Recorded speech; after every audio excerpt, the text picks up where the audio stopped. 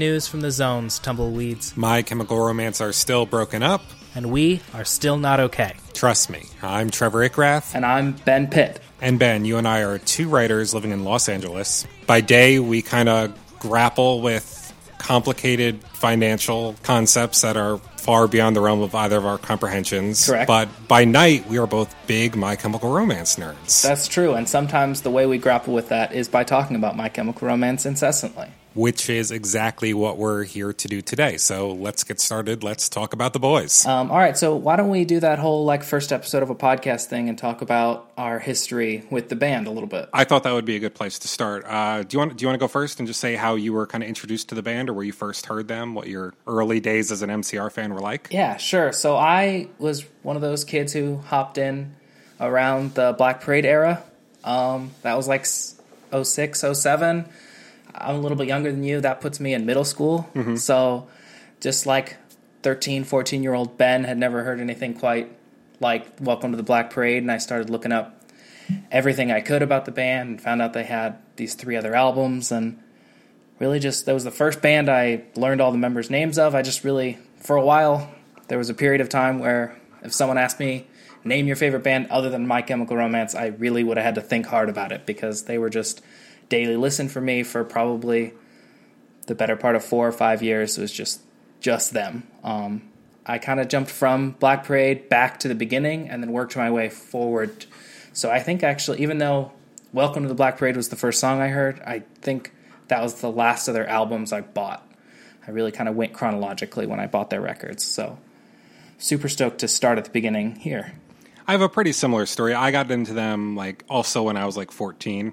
I think it was the summer between my 8th grade of school and my freshman year of high school when I think 3 Cheers had just come out, and I was seeing the videos for I'm Not Okay and Helena on MTV2 and Fused all the time. Mm-hmm. And I'm Not Okay has that big kind of prep school theme to it. Yeah, definitely. And that really resonated with me as somebody who was about to start high school. Yeah, I can definitely understand that. I went to a preppy middle school with a uniform, so as soon as I saw that, I was like, I know this isn't me, but it's also me. I stayed with them throughout Black Parade. I was really into that when that came out. After that, I feel like it kind of became cool not to like emo, and I kind of fell into that a bit. So I was like, My Chemical Romance, I'm over them. Sure. But eventually, when I kind of circled back around to being post-irony and shit, I got back into My Chemical Romance, and I'm a fan still today. Yeah, I never really kind of thought it was uncool to like them. They stopped being daily listens for me. I started listening to a bunch of other stuff. In that long lull between Black Parade and Danger Days, I was like, well, maybe that was just a previous chapter of my life that I'll look back on someday. And once that first song came out, or they did that, it was just the Look Alive Sunshine part for the Na Na music video, I was right back in immediately as soon as I heard. That really hooked you. Yeah, and to this day, that's my favorite My Chem album too, because it really just roped me back in. That's a good one, and I'm really looking forward to talking about it down the line. But first, we've got to talk about this debut record of theirs. I Brought You My Bullets, You Brought Me Your Love. Yeah, I've got a lot to talk about. I'm not 100% sure where you want to start. I think we start at the beginning. I think before we even get into the album, since this is the first episode of what will hopefully be a long, extensive podcast about the band, we should start with the group themselves and talk about where they came from. And something I think that's going to be really helpful in this discussion, I know we both watched the unauthorized documentary of My Chemical Romance. Yeah, things that make you go, Yeah. Maybe I missed it. Do they, at any point in the documentary, ever say why it's called that? No, I've seen it twice. I owned the DVD at one point. I have no clue why it's called that. The only reason I can think of is because, since it's unauthorized, maybe they were like, what can we call this? Where the band will never find it. What would you not think to call a My Chemical Romance documentary? Yeah, maybe it's something like that. I don't know. I remember when I first got it, I couldn't tell if it was meant to be or right. like you think the band is delicious or something. Yeah. It's such a weird watch, though, because it's got that, female British narrator who can't really say Gerard's name correctly. Yeah, Gerard. And she keeps, incorrectly saying the name of the album, too. Yeah. But it really did have a lot of, it offered a lot of great insight and had some pretty personal interviews with a lot of people who were close to the band in their early days. I found it interesting because I didn't actually look when the documentary was made, but near the end they start talking about how Black Parade is about to come out. Like, they don't even know the name of it yet. So it's interesting to hear people talk about post Three Cheers, My Chem, while there's buzz about them going back into the studio, reflecting on their first album and how they got back together. That was such an interesting time to capture. I thought that was particularly interesting, too, because that was when I first got into the band. For sure. I definitely understand that. So let's talk about their origins, starting, I guess, with Gerard. Right. Now, Gerard Arthur Way was born on April 9th, 1977, which makes him an Aries, I made sure to note. Okay. And he grew up in Belleville, which is a little suburb in New Jersey with not a lot of character, but he had more than enough character to make up for that. He was a super nerdy, emotional teenager who loved comic books and horror movies. And his grandmother played a large part in kind of shaping him as an artist. His maternal grandmother, Elena Lee Rush, she was the one who really encouraged all of his talents, and she even bought him his first guitar when he was a kid. I didn't actually know that. I know he played Peter Pan in his 4th grade production. Which I feel like is perfect casting. Like, I would go see a production of Peter Pan with Gerard Way starring as Peter now. Yeah, so would I. I feel like that would still work. What's really interesting, though, and I've heard him talk about this in interviews before, is that part's usually reserved for a girl. So he was, really excited to have the, titular role, but then also didn't know if he should be insulted that he got a girl's part, which is really fascinating. I think says a lot about who Gerard is as a person. He really does have that, Pixie kind of vibe, though, that makes him such a natural fit for that role. Yeah. He strikes me as a real Peter Pan figure in, everything he does. Yeah, I can totally see that. He just wants to, not grow up and talk about comic books and make punk music. Yeah, so he starts singing publicly. He starts to learn how to play guitar after his grandmother buys him one. He plays in a couple bands, some with his brother Mikey. Mm-hmm. I can't. Do you remember what that first band that they? Oh no, I can't remember. Ray Gun Jones or something. That sounds right. But he didn't really find a lot of success in music. So as he kind of grew into becoming a teenager, he decided to become a comic book illustrator, and he went to attend the School of Visual Arts in New York City. Right. Let's just jump back a little bit because I think there are some defining moments in Gerard's life that we should talk about. Are you gonna talk about when he got held up at gunpoint? I am. Great. He talked about this in a Rolling Stone interview in 2008. His quote is, "I got held up with a .347 Magnum, had a gun pointed to my head, and put on the floor execution style." Pretty wild. And he went on to say, "No matter how ugly the world gets or how stupid it shows me it is, I always have faith in it." Which is really interesting. I think that sort of dark, terrible thing and having something kind of hopeful come out of it, hopeful but also still dark, really defines the band itself. I think it's almost a mini version of what really brought the band together in the first place. Totally. There are kind of a few inciting incidents for My Chemical Romance in the band that they would become, and I think Gerard Way being held to the floor at gunpoint definitely played a part in that. Definitely. And did you see that at age 16 he was on an episode of a tabloid talk show called Sally, Jesse, Raphael? No, I missed this. Tell me about it. He went on to discuss the controversy surrounding the publicizing of serial killer Jeffrey Dahmer's crimes in comic books. Huh. I didn't go any further into detail about that, but I thought that was a fascinating thing that this is a year after he was held at gunpoint. He's going on a tabloid talk show to talk about comic books and serial killers in comic books, and that just feels very also Gerard and definitely something that was probably pretty pivotal to him and how he became an artist later. Yeah, I mean, serial killers, comic books, that ticks a lot of different Gerard boxes for me. Yeah, definitely. So he goes to the School of Visual Arts in New York City, where he learns to be a comic book illustrator. Soon after graduating, he struggles for a long time to get into comics. There's this one story that I really enjoyed from that documentary. Yeah, I have a note about this too. A very good friend of the band, and actually the head of the record label they would first end up signing to, Eyeball. He tells this story in that documentary about how Gerard once locked himself in his house for 2 months, just drawing pictures of Spider-Man over and over again. And he later explains it was to practice for this job he was trying to get with Marvel, but that's just such a funnier story without that setup. Definitely. Also, that guy's name is Alex Saavedra. He's the founder of Eyeball Records. We'll talk about him quite a bit. I got a lot to say about Alex. Definitely. Yeah, so do I. What I really liked about that story, though, is that apparently he was offered a position at Marvel, potentially. Yeah, he got the Spider-Man job. He got the job drawing pictures of Spider-Man. And then couldn't do it because the pressure got to him. And I think there might be a world in which we didn't get My Chemical Romance because the pressure got to him of making this album, this album we're about to talk about. Right, because this was not an easy album to record for Gerard. Yeah, we're definitely going to get into that, yeah. So Gerard's not in a super great place. He bails on the Spider-Man job because of the pressure, which kind of prompts his friends to stage an intervention for him. And they actually managed to help him get out of the funk he's been in, and he lands an internship with Cartoon Network. And it is while commuting to this internship one day that he looks up from the ferry he's taken from New Jersey into New York City, and what does he see? An airplane crashing through the World Trade Center. I can't imagine what that would have been like. Gerard Way was front and center for 9/11. I mean, it's insane for me to think about now, and I've heard this story a million times, and just seeing in the documentary, reading about it on Wikipedia or anywhere else online, it's just so insane to me. I don't think I would become an emo icon. I think I would just, like, crash and burn. It's definitely an interesting reaction to have to it, isn't it? Yeah. Like, looking up at the tower coming down and going, man, I really got to start a band. Yeah, it really interesting. His quote about it was, I literally said to myself, fuck art, I've got to get out of the basement, I've got to see the world, I've got to make a difference. And that's kind of what he does. Soon after, he decides to start a band. He calls up his old high school friend, a drummer he knows, Matt Pellicier. Also known as Otter. Otter, who is described in that documentary as a good kid with a tattoo of a bat on his hand who loved pizza and seemed like he wanted to eat pizza all the time.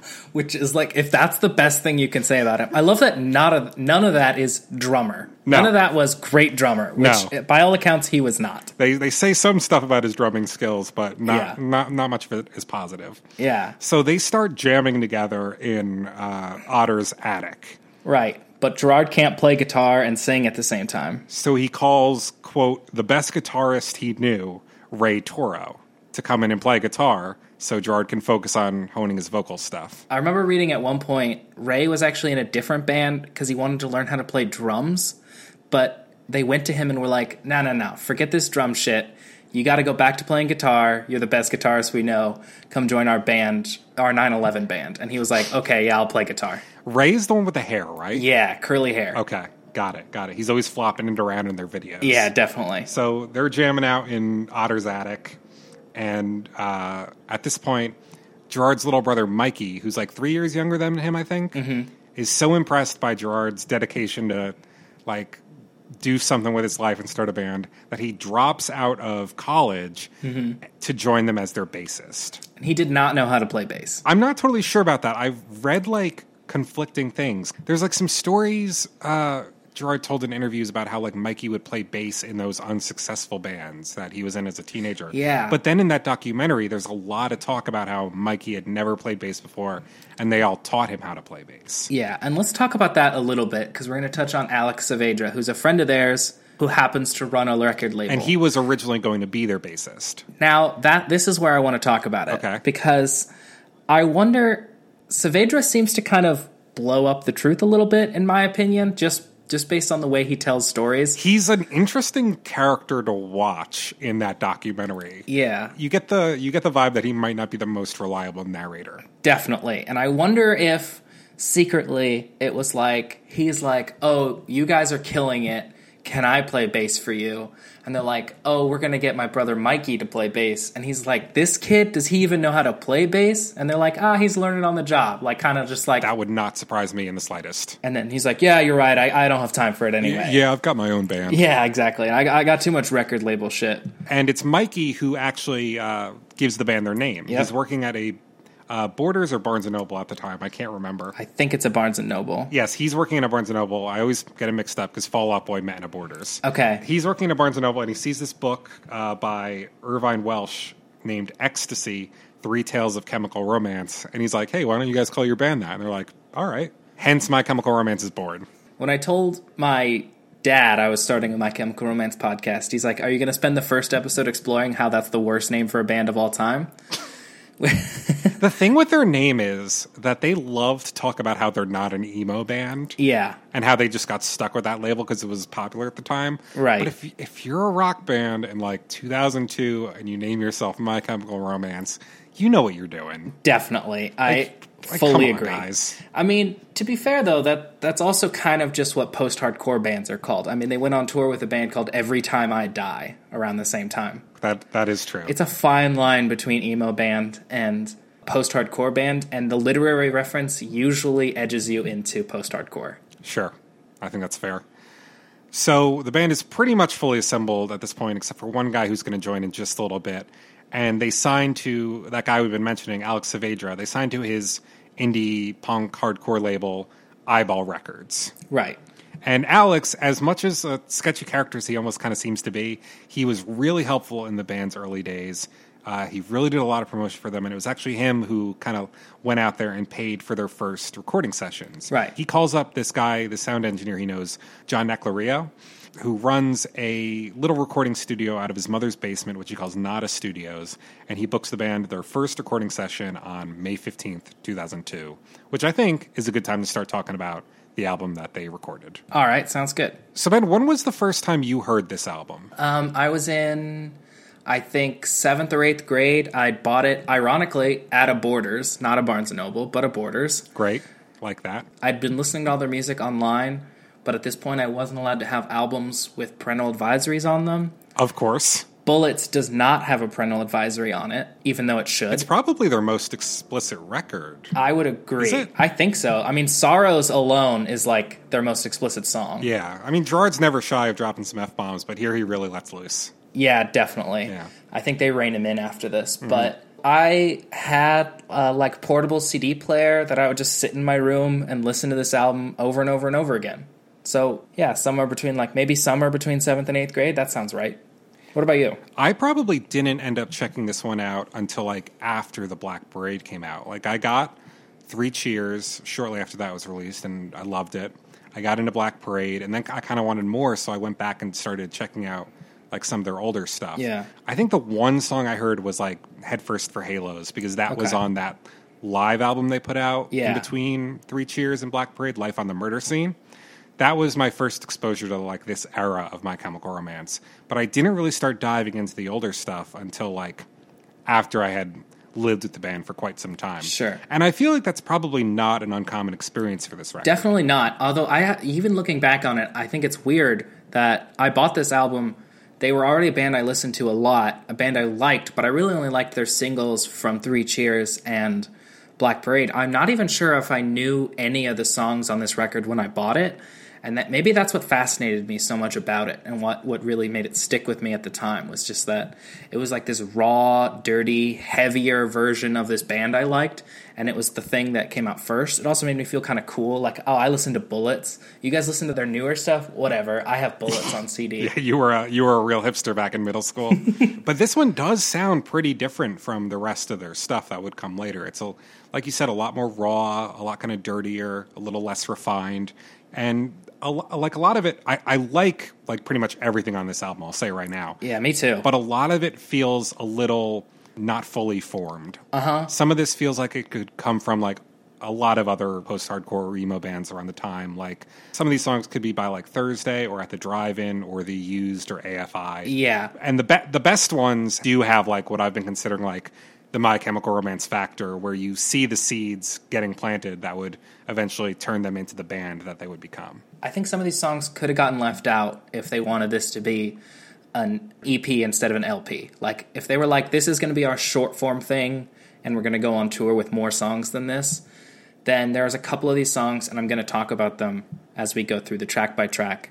But I think there are definitely a few that could have gotten on the chopping block and then just had an EP instead of a full-length album. Cool. I'm looking forward to hearing what you would cut, because going through this, I'm a big proponent of like trimming the fat, but here there was only one real song that I would kick off if I had to. I have 2. I feel like I know which ones they're going to be, but I guess we'll see. Do you want to get into the track by track? Now seems like a good time. Before that, I want to ask you, how do you feel about the name of the album, and how do you feel about the album cover? Okay. The name of the album feels very My Chemical Romance. Agreed. This is one area where they come out of the gate really fully formed. Like, I brought you my bullets, you brought me your love. That feels like something Gerard would maybe have kicking around in his head as like maybe something for like a comic or something he wanted to work on. Yeah. It feels like something he might have scribbled on the front of like a composition notebook, and he's like, I don't know what I'm going to do with this yet, what's going in those pages, but something is because I got the name. The cover has never really done much for me. Me either. I'm like, what am I looking at? I don't get it. It took me forever to even realize what it is, and I still feel like I only have half an idea. Yeah, me too. It looks like somebody in a body bag hanging from a hook. I think it's Houdini. Okay, like escaping from a straitjacket? Yeah. Interesting. But then what are we seeing it through? I have no idea, honestly. Yeah. And it's my least favorite part about this album, and it might be my least favorite part about pretty much any My Chemical Romance album. I will say it fits the sound. Like this, it's a good depiction of what you're going to hear, I think. Yeah, sort of abstract, sort of dirty, dark. Yeah, gritty and like... with the hopeful oranges in there. Yeah, I see what you mean. All right, let's start going track by track, beginning with this instrumental introduction, Romance.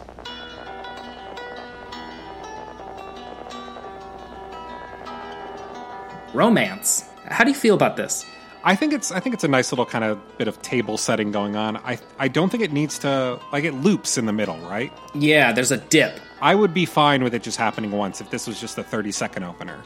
Yeah, I would be too. I have kind of a weird thing with this because I always skipped it growing up. Yeah. I would just always get straight into the next song.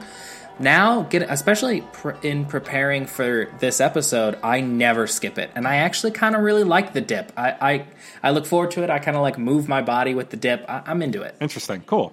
But the album really kicks off with the second track, Honey, This Mirror Isn't Big Enough for the Two of Us.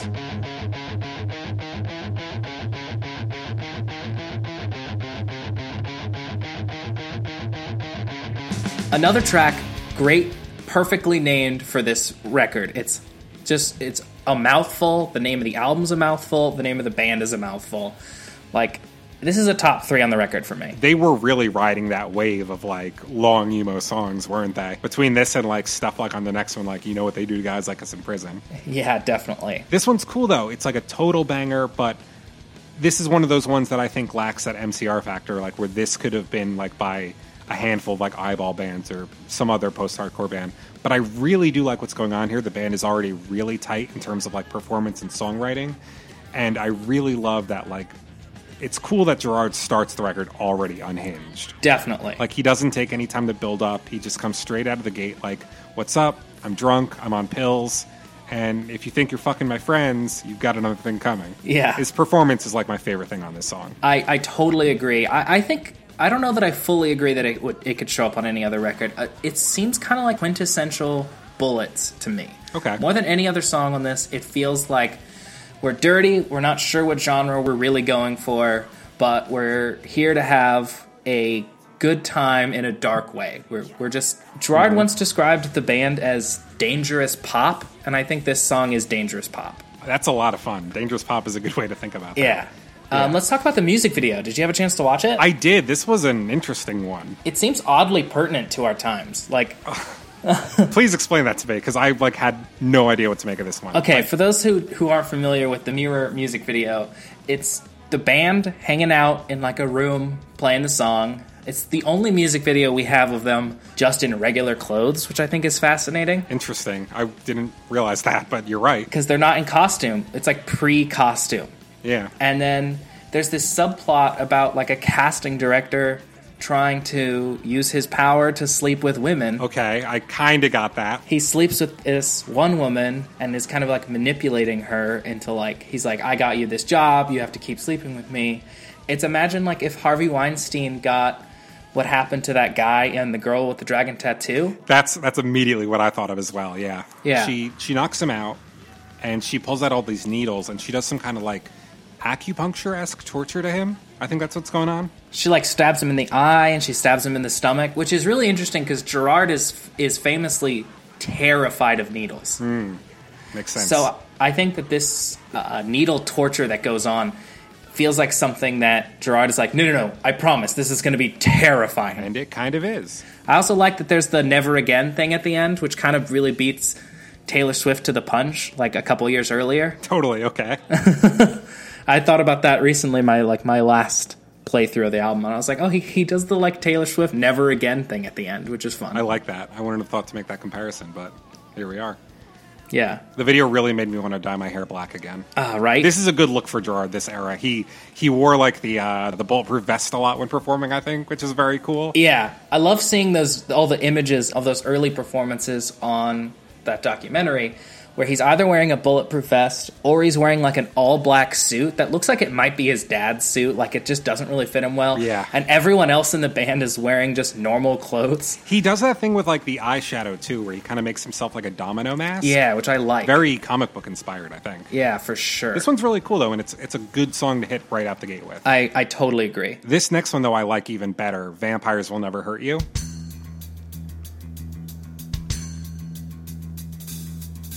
I see Vampires and Mirror as like one really long song. Like, in American Idiot, where some of the songs are stitched together for no reason. Yeah. On the album, It's just they kind of go together. It's a really strong 1-2 punch for sure. Yeah, I feel like if I could like edit this album, I would just stitch these two together. Be like, no, you have to listen to these two back to back because that's just how they're supposed to go.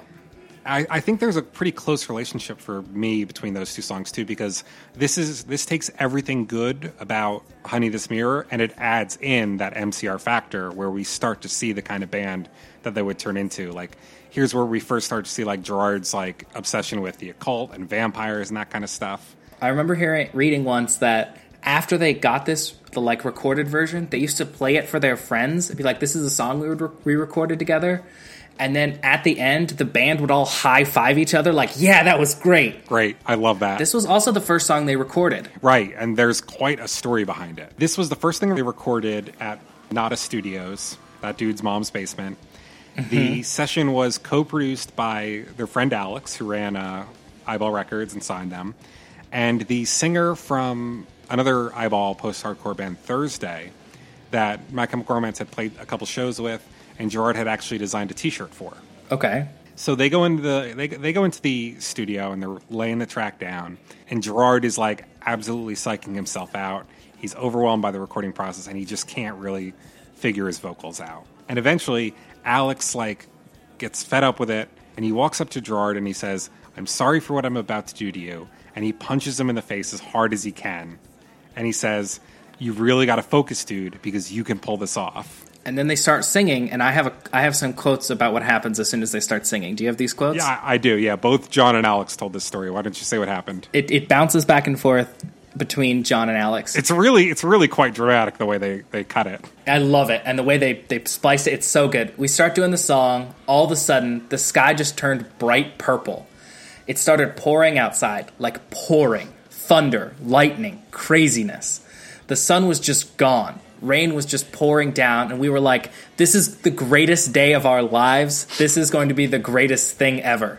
He hit that song one take all the way through. Really good story. This is also the song, they were recording it. Frankie Arrow, the final member of the band, is just in the studio too for his band, Pensy Prep. And he's like, oh, fuck this band. I'm going to be their rhythm guitarist. Yeah, My Chemical Romance takes quite a shine to this Frankie Arrow guy, hires him as their final official member on the spot, and the band is complete. At least this stage of it, because they would go through a couple subsequent lineups, but mostly with one specific member.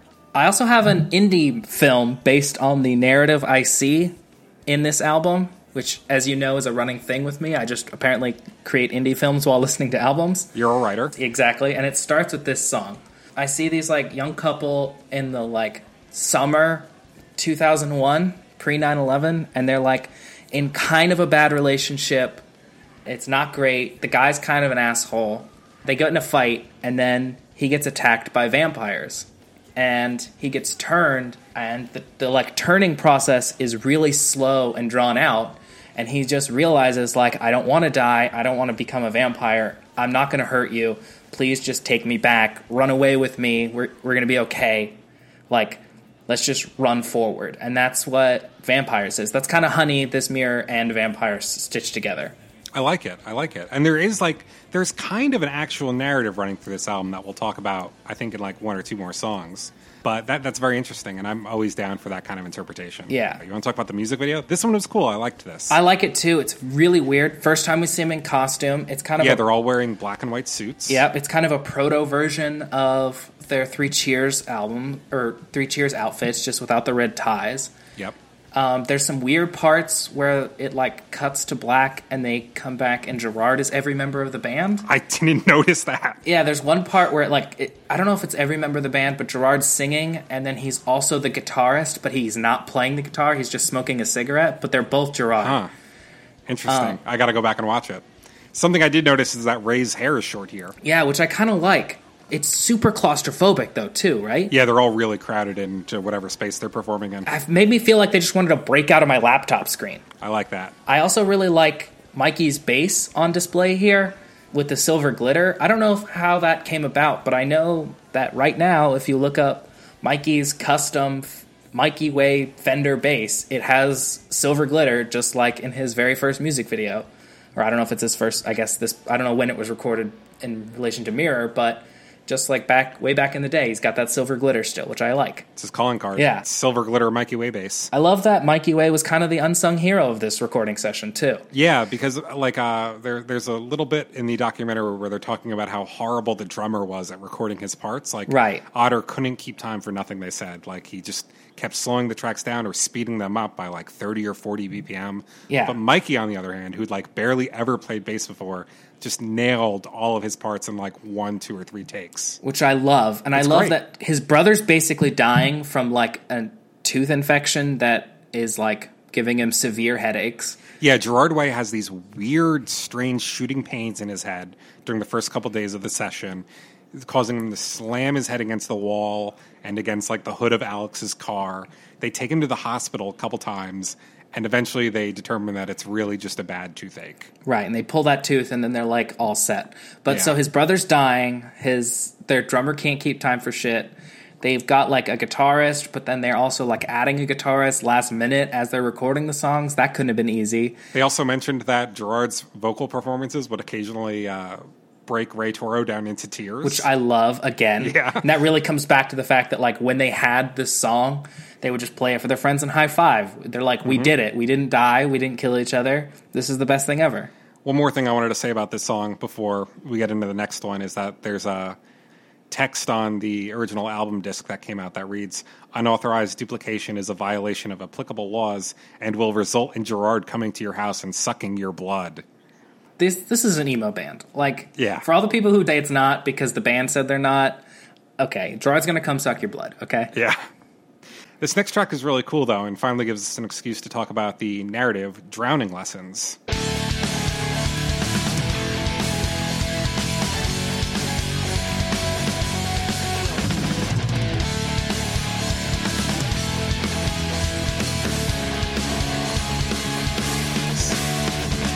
This is a good song.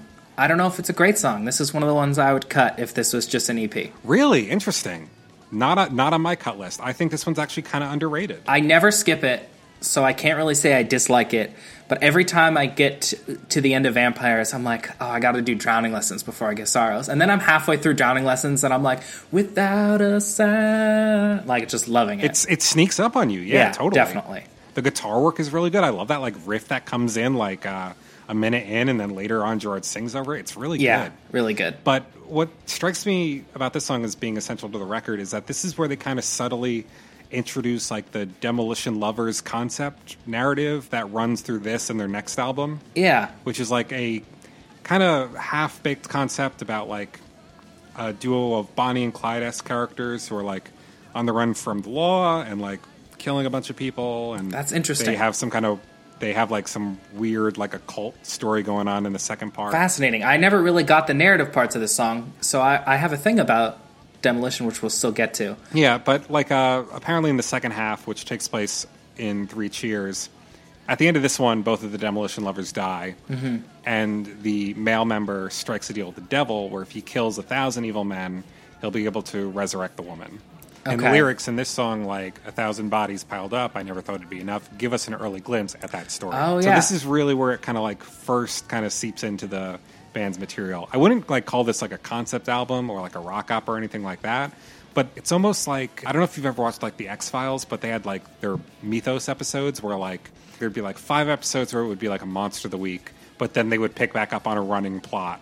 And that's always how I've seen My Chemical Romance handling concepts for the most part. They got a little tighter with it in their later days. But here it's like, here are a couple unrelated songs, and here's one where there's some continuity going on. Yeah, I love that. I love the idea of this is their like myth episode of X-Files. That's really on point. I love that. I like that too, because it kind of makes you pay a little more attention too. Absolutely. It's a cool plot, though. It's kind of like Natural Born Killers, the musical, or something I saw it described as. Absolutely. And like I said, I still love this song. I don't really dislike a single song on this record, but it's just when I'm ranking the songs, this one tends to be towards the bottom. Well, whether you'd cut this one or not, there's quite a bit of knife play going on in this next song, Our Lady of Sorrows.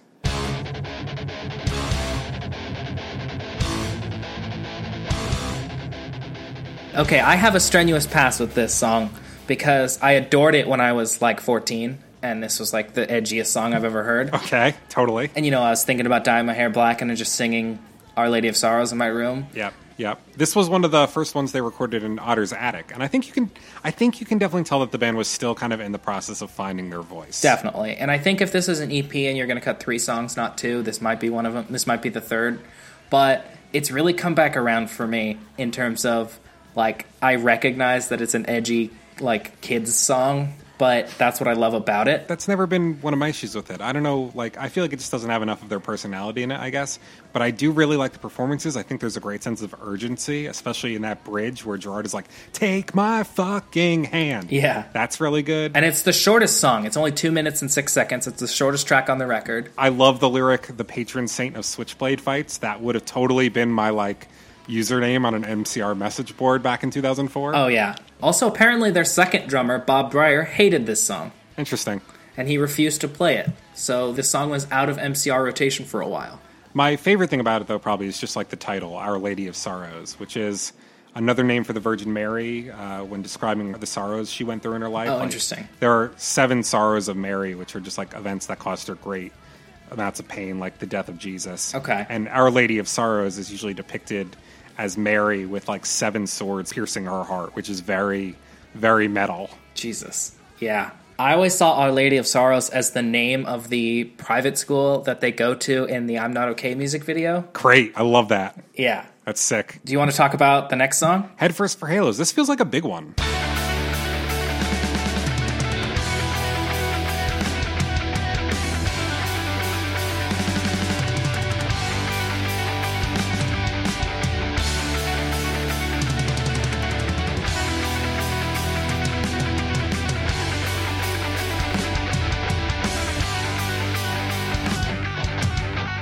This is a huge one. This is a top 3 on the record for me, I think. My top 3 is still coming up, but there is undoubtedly something very special about this song. Like, for starters, I think it has more of that MCR factor than any other song on this record. Like, I think early on they're a band whose influences are kind of hard to spot. Like, Gerard even said that in an interview I saw. He said, like, you can't hear any of our influences in our music, though, but it's there. And here's where I really hear some of their influences, particularly, like, I think that opening guitar solo has a lot of like Brian May kind of flair that would really foreshadow some of the Queen influences that they would later work with on like Black Parade. For sure. I totally see that. I also like the like first line, the part about like, I think I'll blow my brains against the ceiling. Mm-hmm. That really makes me feel like this is Gerard talking about like my head hurts, my heart hurts for what's going on in the world. I'm getting addicted to pills. The red ones make me fly. The blue ones help me fall. But we're going to get through it okay. There's an early version of Ben that got Think Happy Thoughts tattooed on his body. Like, right. This is probably my number 2 on the record. So that's a great climax to the song, too, when they're all like chanting it and the hand claps come in. Yeah. It's dark subject matter that they're singing about, but here they're really staying like chipper in a way that really works well in an ironic sense. This song is the best depiction of Gerard's quirky personality, I think, on the album. Like, it sounds like it was a song written by your coworker at Hot Topic who's always playing pranks on you. Definitely. It's we're sad and depressed, but in a happy way. Yeah, let's joke about it, kind of. Exactly. And like I said, this was one of the first songs from this album I heard. They put a recording of it at Starland Ballroom on Life on the Murder Scene. And Starland Ballroom is actually where I would later, like many years later, see Gerard perform solo on his Hesitant Alien tour. Oh, yeah. Very exciting. Definitely something we're going to have to get into eventually when we run out of proper MCR albums. Totally. I'm looking forward to that episode, too, because I like that album.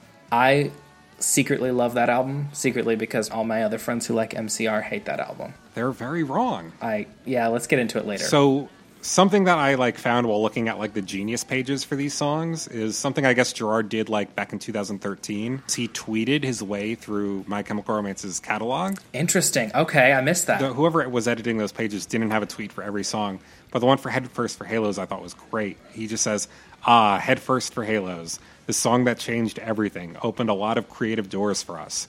Wanted it to sound like thrash Beatles. Okay. I think that's pretty great. I do too, and I think I can see it. Yeah, a little bit. I like that wouldn't be the first thing that came to mind, but sure, I could play along with that. Yeah, definitely. Yeah. Okay. This is also the part in my narrative where they are getting back together and it's still kind of toxic, but they're agreeing to run away together, and they're going to run away right before school starts, and they're going to get in their car and drive to New York. Nice. New York, the big city. Yeah. And then let's talk about the next song. Sure, because this is kind of about New York, right? Skylines and turnstiles.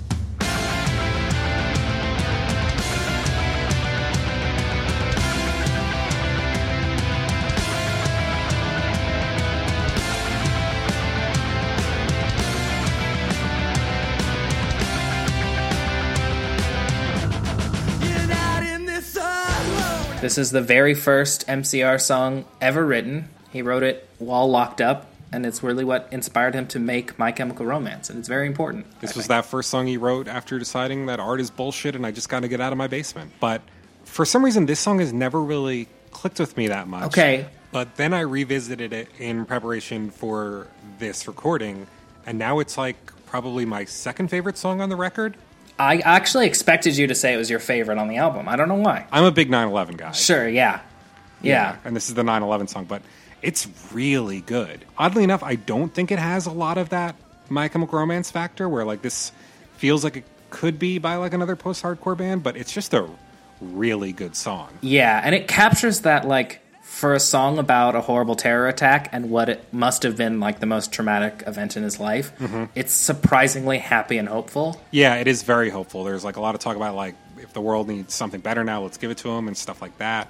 This really is like the mission statement for the early days of the band. Definitely. I think anyone who says like this band's an emo band and they also promote like self-harm and destructive behavior, that's all nonsense, and all you have to do is look at the lyrics of this. The first line of this song is, "You're not in this alone." Yeah. And if the world needs something better, let's give them one more reason now. The big thing when Black Parade blew up was like My Chemical Romance saved my life. That's what all like the teenagers were saying and stuff. Yeah, I saw an interview with him from the Black Parade era where someone's like, "What do fans say to you?" Is they just walk up to me and they say thank you, and I look at them and then I say thank you, and that's it. That's great. There's some gorgeous imagery in this song. Steel corpses stretched out towards an ending sun, scorched in black, it reaches in and tears your flesh apart as ice-cold hands rip into your heart. Just really good. And I think a lot of the imagery and a lot of the sentiment that he works with on this song would be right at home on Danger Days, interestingly enough. Yeah, I definitely get what you mean. Like it's got that kind of like destroyed city, like wasteland, post-apocalyptic thing. And it's got that kind of like sincerity too that they would put into songs like Sing. Sure.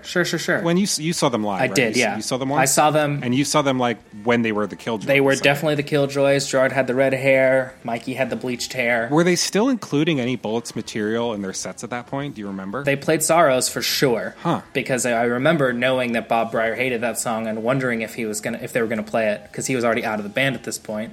I'm not really sure what else they played. They might have played this song, though, now that I'm, like, thinking back. Sorrows is a pretty good Killjoy song, I think. Yeah. Because I can totally picture all those characters having, like, knife fights. Yeah. But this, I would love to hear this kind of just reimagined in that, like, dance punky Killjoy style that they used for Danger Days. That would be so interesting. That would have been really sick. I don't know if they did or not. I can't remember, unfortunately. This one's a winner, though. I like this track a lot. Yeah, absolutely. Those lyrics about butane on his skin and just really good.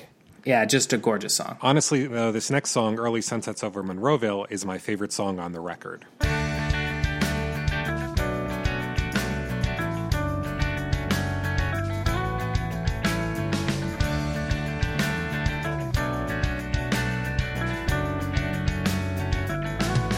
Really fascinating. Yes. I have a story to tell about this song. Let me hear it. I was once a young boy, and I liked a girl. And this girl liked a book called Twilight. Okay. And I had this album around the same time as I thought if I read Twilight, I could woo this girl. Mm-hmm. So I just remember listening. This was my favorite song on the album at the time. So I'd listen to Monroeville over and over and over again while I sort of forced myself to pretend to like Twilight. Uh-huh. So this song has like a very special place in my heart. And for a while, I associated it too much with Twilight and couldn't listen to it because all I just saw was the like angsty like YA bullshit. Oh, there could totally be an alternate cut of the first Twilight movie where Edward and Bella dance to this song at their prom instead of that Iron and Wine song. Exactly. But I have since like gotten over that and I love it again. I'm surprised it's your favorite song on the record though. That's exciting. I'm a big sucker for, like, waltzy prom songs like this, honestly.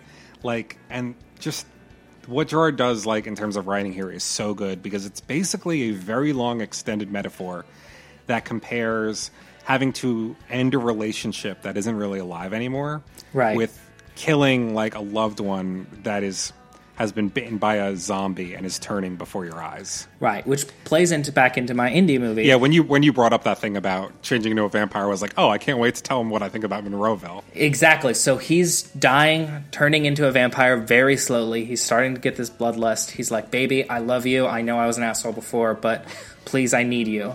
Yeah. And they decide not to go to New York. They turn around and they go to the suburbs, this little town called Monroeville.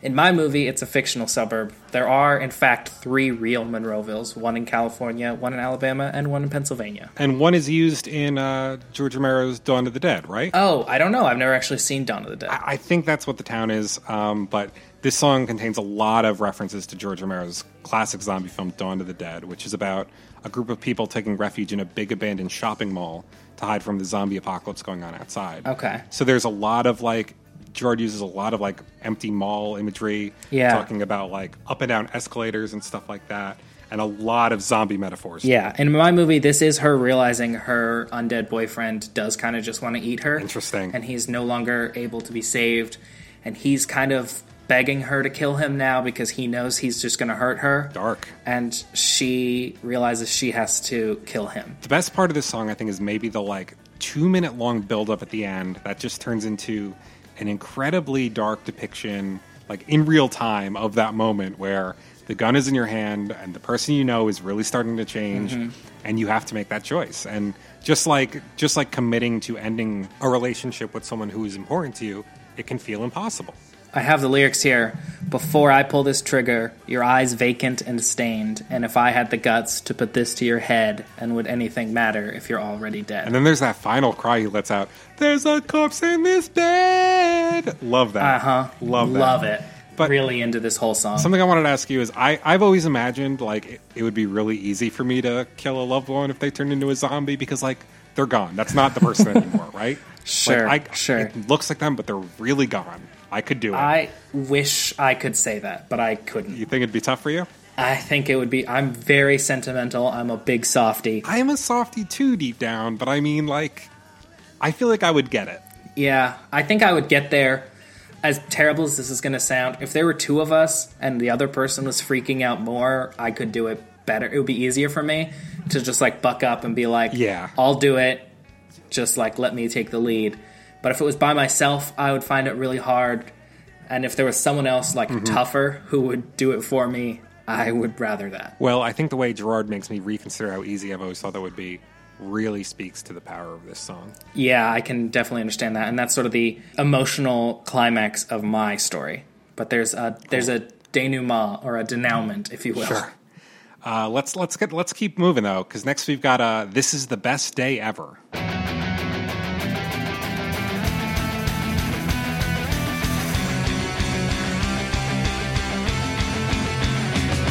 Yeah, this is the second song I would cut from this record. This is the one that I would absolutely cut. I think this one can go. It's on the Attic demos, so I feels like they were just like, whatever, it's on the demos. We only have 9 songs without it because Romance doesn't count. I think having just 9 proper songs is fine for a debut. I mean, with Romance, that keeps things to a nice even 10. I think you could have lost this one. And like, if you take this out, you get a second half of the record that is Headfirst for Halos, Skylines and Turnstiles, Early Sunsets, Cubicles, and Demolition Lovers. That is a very tight and consistent side two. That's one track after the other. Definitely. I don't hate it. It's just not memorable. Exactly. It's fun, but there's nothing really going on here that catches my attention. Every time I get to this song, I'm like, how does this song go again? And then once it starts, I'm like, okay, I know how it goes, but Yeah. do I? I kind of like the hospital imagery in Gerard's lyrics, but that's about all this one's really doing for me. Yeah.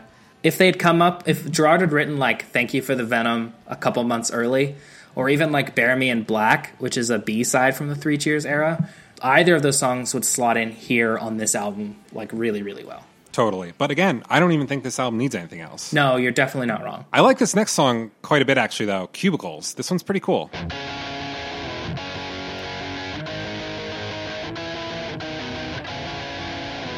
Secretly, my number one on the album.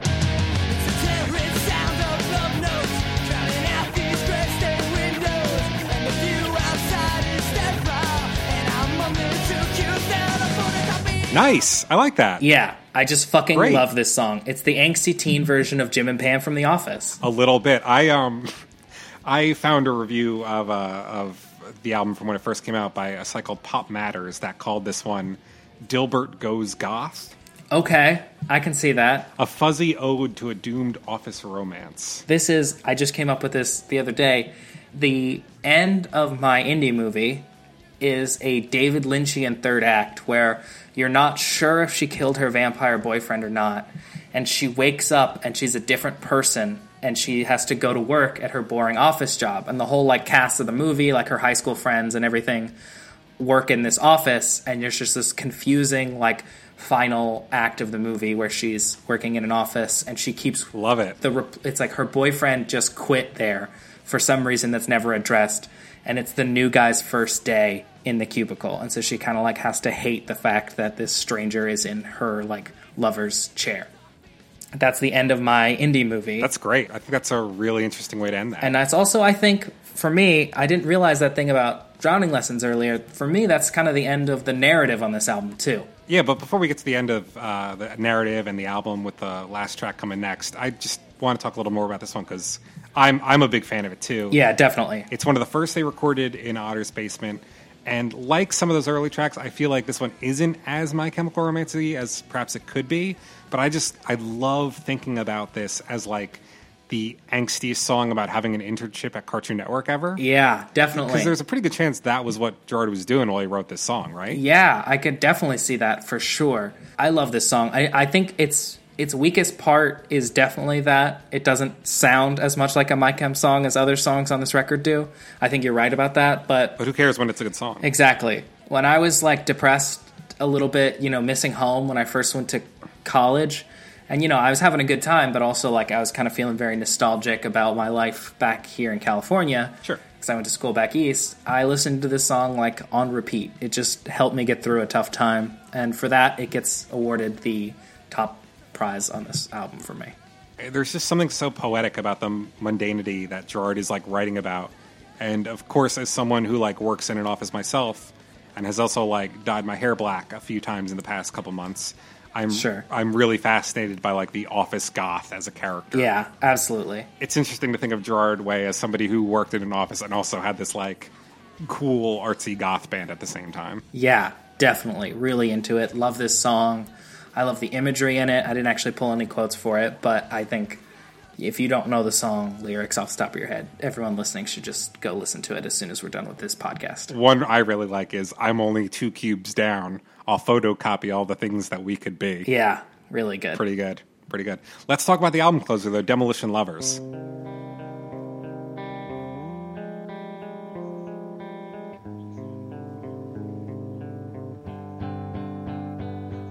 Yeah, the longest My Chemical Romance song. I didn't realize. That's pretty cool, though. This one's 6 minutes? 6 minutes and 7 seconds. The second longest, also on this record, is Vampires. And they wouldn't come anywhere near as long again until the Kids from Yesterday at 5 minutes 25 seconds. Vampires is a marathon, too. Yeah. There are no songs longer than 4 minutes on their next record. Also, fun fact. This is a great climax to the whole experience, though. This works so well as an album closer. It's actually my third favorite song on the record. This is a great track, I think. I totally agree. You know how in some times when you get to the end of like a novel, and the author is like, "Hey, this is something else I'm working on." I've always seen this as like, "Hey, Bullets is over now. We finished that, but here is the like prelude to our next album." And it works really well, I think, to end the album almost kind of on a cliffhanger with a hook to get you in next time, too. Yeah, that's how I see this. It's like a DVD bonus feature of like a short film that turns into a full narrative in the next album. Right, and this is the end of that first part of the narrative that runs through those two albums, where our Bonnie and Clyde couple get gunned down in the desert. This is not in my top 3. It's very close. This is another song, though, that I always used to kind of skip. I would end at Cubicles as a kid, because I guess I wasn't into the slow jams other than Monroeville. I could see that. And Cubicles works fine enough as a closer, too, I think. Yeah, definitely agree with that. But now I can't even imagine skipping it. I would listen to it on its own. I love this song. Yeah, I really like that it's kind of divided in 2 parts, too. It's got the first part kind of really kicks the door down, and then they pull back for the second part, where Gerard starts going into that "all we are is bullets" refrain. Yeah. And it really builds in a way that is like genuinely chilling, I think. Sonically, it's there. Lyrically, it's very poetic. It fits. I like that it bridges the 2 albums, too, because I think it does fit in both places. And they kind of revisit the whole going out in a hell of bullets scene on the last track on their next album, too. But we'll get to that. We'll get to that. That's episode 2. As for episode 1, that was Bullets. We made it through the whole thing. Cool. I want to ask you one last thing, which is, where does this rank for you now? And do you think it could potentially change as we continue to do these deep dives?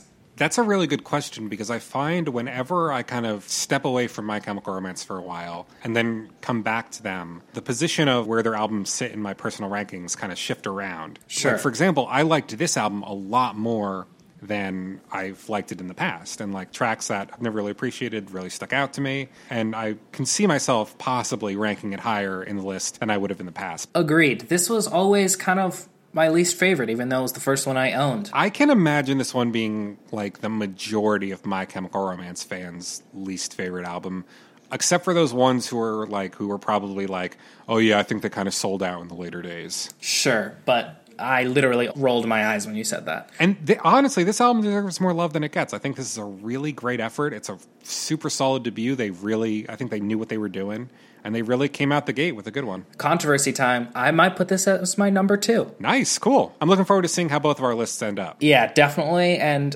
I've spent a lot of time with this record recently. I've had it a daily listen on my rotation, like pretty much the whole album, for the better part of a month now, maybe even 6 weeks. So I gotta say, what surprised me the most about preparing for this episode was how re-listenable this album was. Definitely. I mean, I found it like I would listen to it as like I want to make sure I'm like listening to it to be prepared for this episode.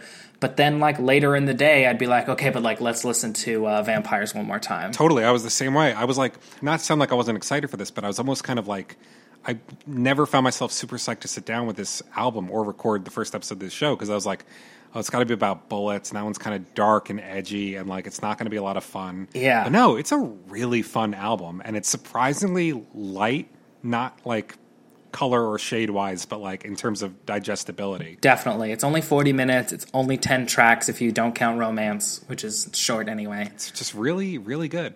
Really tight. Just I have a love for this, and anyone listening, hopefully there's more than like 2 or 3 of you. If you haven't listened to this album in a while and you never ranked it that high up on your list, give it another listen. Just go in with fresh eyes, because it's a keeper. Fresh eyes, clear heart, can't lose. Yeah, agreed. All right, so do you want to wrap this first episode up? I think this was a success. Sure, I totally agree. I can't wait to do more songs or more track by tracks in the future. Yeah, our next episode is going to be really exciting, because we're going to be talking about 3 Cheers for Sweet Revenge, which I think is a lot of people's favorite. Absolutely. I mean, there are a lot of people who will tell you that is the definitive My Chemical Romance work, and I'm excited to talk about it and see if we feel the same way.